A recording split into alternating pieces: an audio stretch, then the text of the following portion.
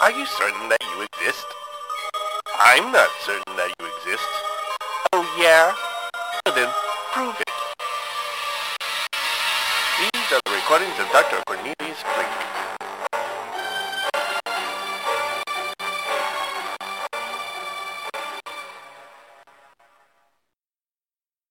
The smarty pants and the Delaware state government continue to mock me. They recently sent me a postcard featuring the word Delaware in big block letters. Inside each of these letters is a hand-painted image of what passes for the sites in that state. Oh, look!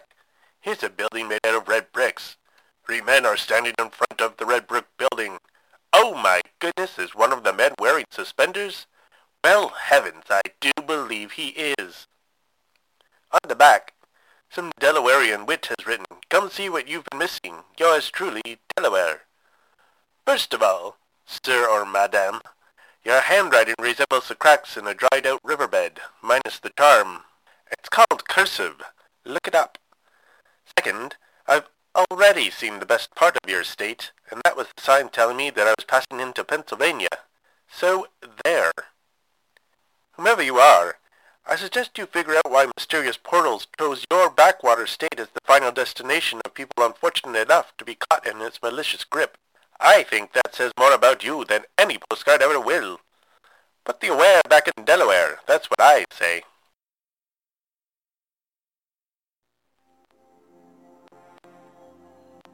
I got Miss Weetaboo doing pull-ups and chin-ups using the wooden beams of the cellar ceiling as a substitute for an exercise bar. This is peculiar because A, she is still recovering from a severe gunshot wound. B, she can do more pull-ups than I can despite her injured state and the fact that, as a female of the species, she's not meant to be doing such things. C, my cellar didn't have exposed wooden beams on its ceiling last week. And again, my house didn't have a cellar at all not so long ago, so I suppose the appearance of the beams is a minor quibble in the grand scheme of things. There was also the issue of her manner of dress, or, to be more specific, the lack thereof. She had quite clearly rummaged through my clothing while I was at work and had liberated a pair of athletic pants and a sporting jersey. Aside from the fact that she had taken the clothes without permission, I think we can all agree that they are not the proper attire for a young lady. It didn't help any that the clothing had adhered to her form thanks to the sweat raised by her exertions. And yet, I was the one who was chided. She scolded me, saying that I had seen her entire body while I attended to her wound and recovery. As if there wasn't a world of difference between a man of medicine carrying out his duty and a bachelor being confronted with the lithe and sweaty form of a woman that he is not at any time married. Context, you know. Well, if that scourge wants to mark the cellar as her territory, so be it. She'll just have to come upstairs from now on when it's time for her checkup. She may have won the cellar, but I have won the house.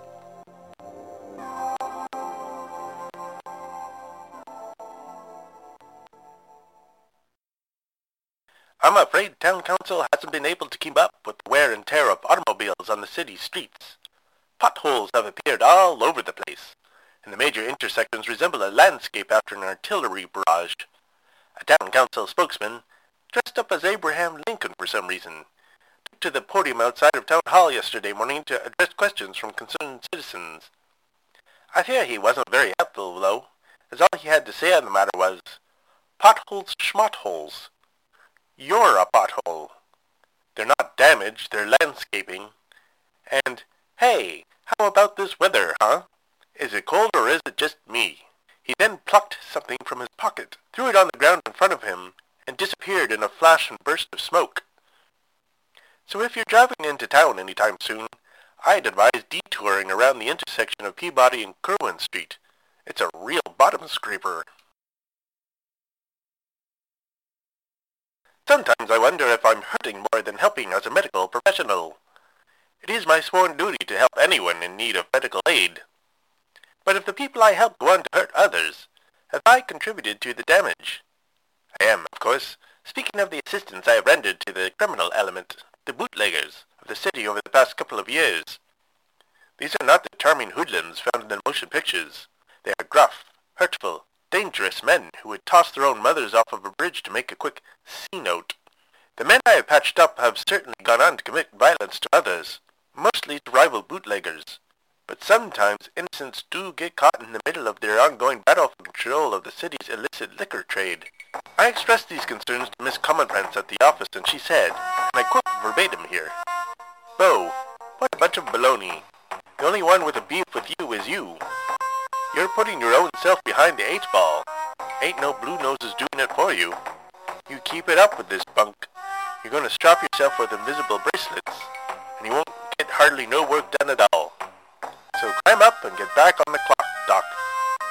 Honestly, I didn't understand half of that, but she was sitting on my lap and running her fingers through my hair as she said it, so I feel better either way.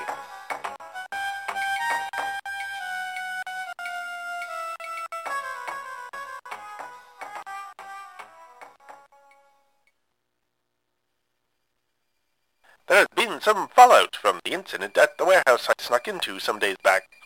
By pure coincidence, I'm sure. It just happened to catch on fire during the night. I haven't been out to see it, but judging from the amount of smoke in the sky this morning, it must have been quite the conflagration. Undoubtedly, the fire was set to hide the evidence of the bootlegger gun battle coupled with the attack of building-eating slug monsters.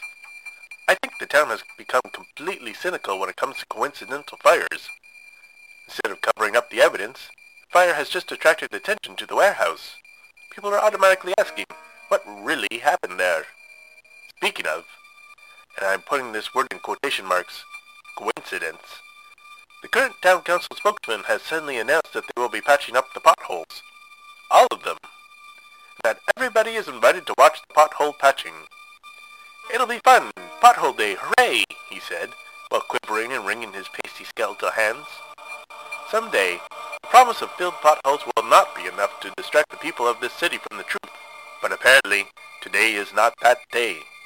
Everybody is out, watching the potholes be filled. They're even waving little pothole day flags. Oh, the little flags are free. What fun!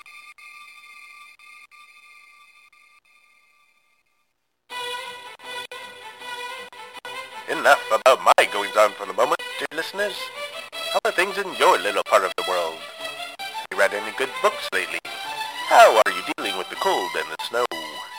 Are you completely ignoring the smoking crime scene in favor of seeing holes being filled? Do let me know.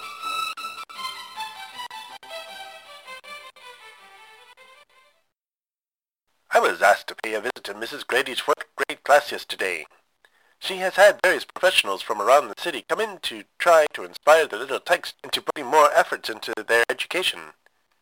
My immensely well-thought-of amigo, Miles Showpony DDS, did one of these talks a week before. However, I'm told that it did not go well because of his ongoing terror of the guild prostitutes that he believes are after his pelvic bone. Class was not treated to a talk about the joys of the dental profession so much as they were confronted with a sweaty man asking if any of them were related to anybody on the police force who might be willing to protect him and his pelvic bone from future harm. It's too bad. There's good money to be made in dentistry. At any rate, my turn came around yesterday. I planned to talk about the satisfactions that come from being in the medical profession. How good it feels to see a baby from a troubled birth grow into a fine young woman. The joy you feel when you're able to relieve the elderly from a nagging pain. The relief when you're able to figure out a teenager's allergy vector and medicate them so that they can breathe freely for the first time in years. Unfortunately, the children in Mrs. Grady's class had other ideas. Instead of questions about being a doctor, I was peppered with such gems as, how come the dock workers hibernate for 4 months of the year? Why can't I do that? Why can't the police officers use words like normal people? Should my hand be able to speak to me at night? And if so, does it have to be in French? Not only did I fail to convince any of the younglings to pursue medicine as a career, I'm now starting to think of finding a new profession myself. I saw a man throw a dog at another man today. This was no small terrier either. This was a full-grown Labrador Retriever. Retrievers are quite heavy, and yet the first man picked the good boy up and just hurled him at the second man like it was something we're all doing now. Don't be concerned for the dog. He seemed quite delighted by the whole affair, and after cannonballing into the second man's face, He immediately scrambled back to his owner and bounced up and down as if to say, "Again, again, do it again. I did not know that the world could contain such utter joy as my being propelled bodily into the face of a human being. Hooray!" What compelled this altercation, you ask? What drove a man to turn his furry friend into a missile? The second man sneezed in the vicinity of the first man without covering his nose and mouth. Rude, of course. But sometimes sneezes and coughs do erupt without any prior warning, giving us scant time to throw up protections for our fellow human beings. He certainly didn't deliberately sneeze on the dog owner, and I really do think that such accidents, while unpleasant, should be forgiven if society is to keep functioning. My biggest fear? That lovable golden retriever is forever going to associate sneezing with the delight of whistling through the air to crash into the faces of human beings. I expect a rash of broken noses at my office in the near future. An announcement came in over the radio this morning as I was getting ready for work. Town Council has passed a new bylaw that all citizens must show up and cheer on the newly formed baseball team, the Arkham Skin Peelers. Failure to support the team will result in flaming bags of possibly human fecal matter being left on one's doorstep and some time being spent in an Iron Maiden. Great. As if my schedule wasn't full enough. Are exceptions to be made if one is really tired after a long day at work? What if a citizen doesn't understand baseball and cheers at the wrong time? More importantly, who makes people attend baseball games in a New England January? That's just cruel.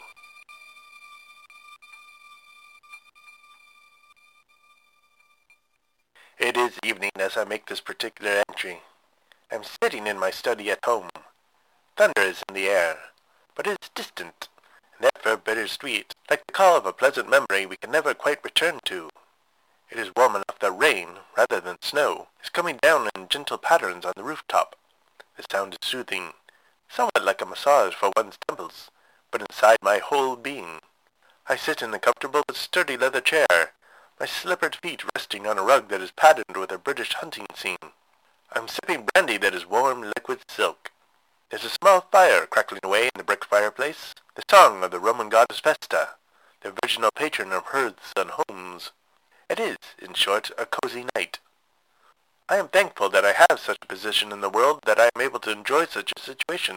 I know there are many who do not have life as good as I do. For example, there is a young woman in my cellar. It is not cold, nor is it damp in that cellar. Still, it is a cellar all the same. A literal hole in the ground. Instinct tells me I should invite her up into this coziness that is currently all my own. But intellect warns me that to do so might mean that I am opening up the possibility of her past friendly relationship being rekindled. She is, after all, the one who betrayed me by breaking into and listening to my store of these very phonographed rolls, recordings which might very well get me in trouble with Arkham's mysterious powers that be. On the other hand, she did it with the intention of clamping down on bootlegger violence, which is a courageous pursuit. On the other hand, she's very bossy. On the someone else's hand, she's very passionate about taking care of people she values. I have been on the receiving end of that passion myself. It's possible that I have had more brandy than I really need. I think I shall just tunnel off to bed before I do anything more to embarrass myself. Good night, rain. Good night, thunder. Good night, fireplace and good solid rooftop. Good night, listeners.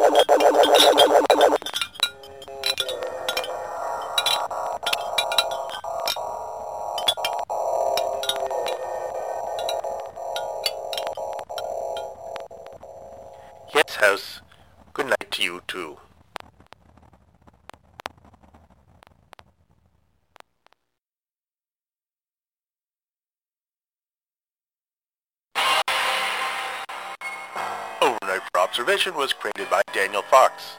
Daniel is the author of the Western horror novel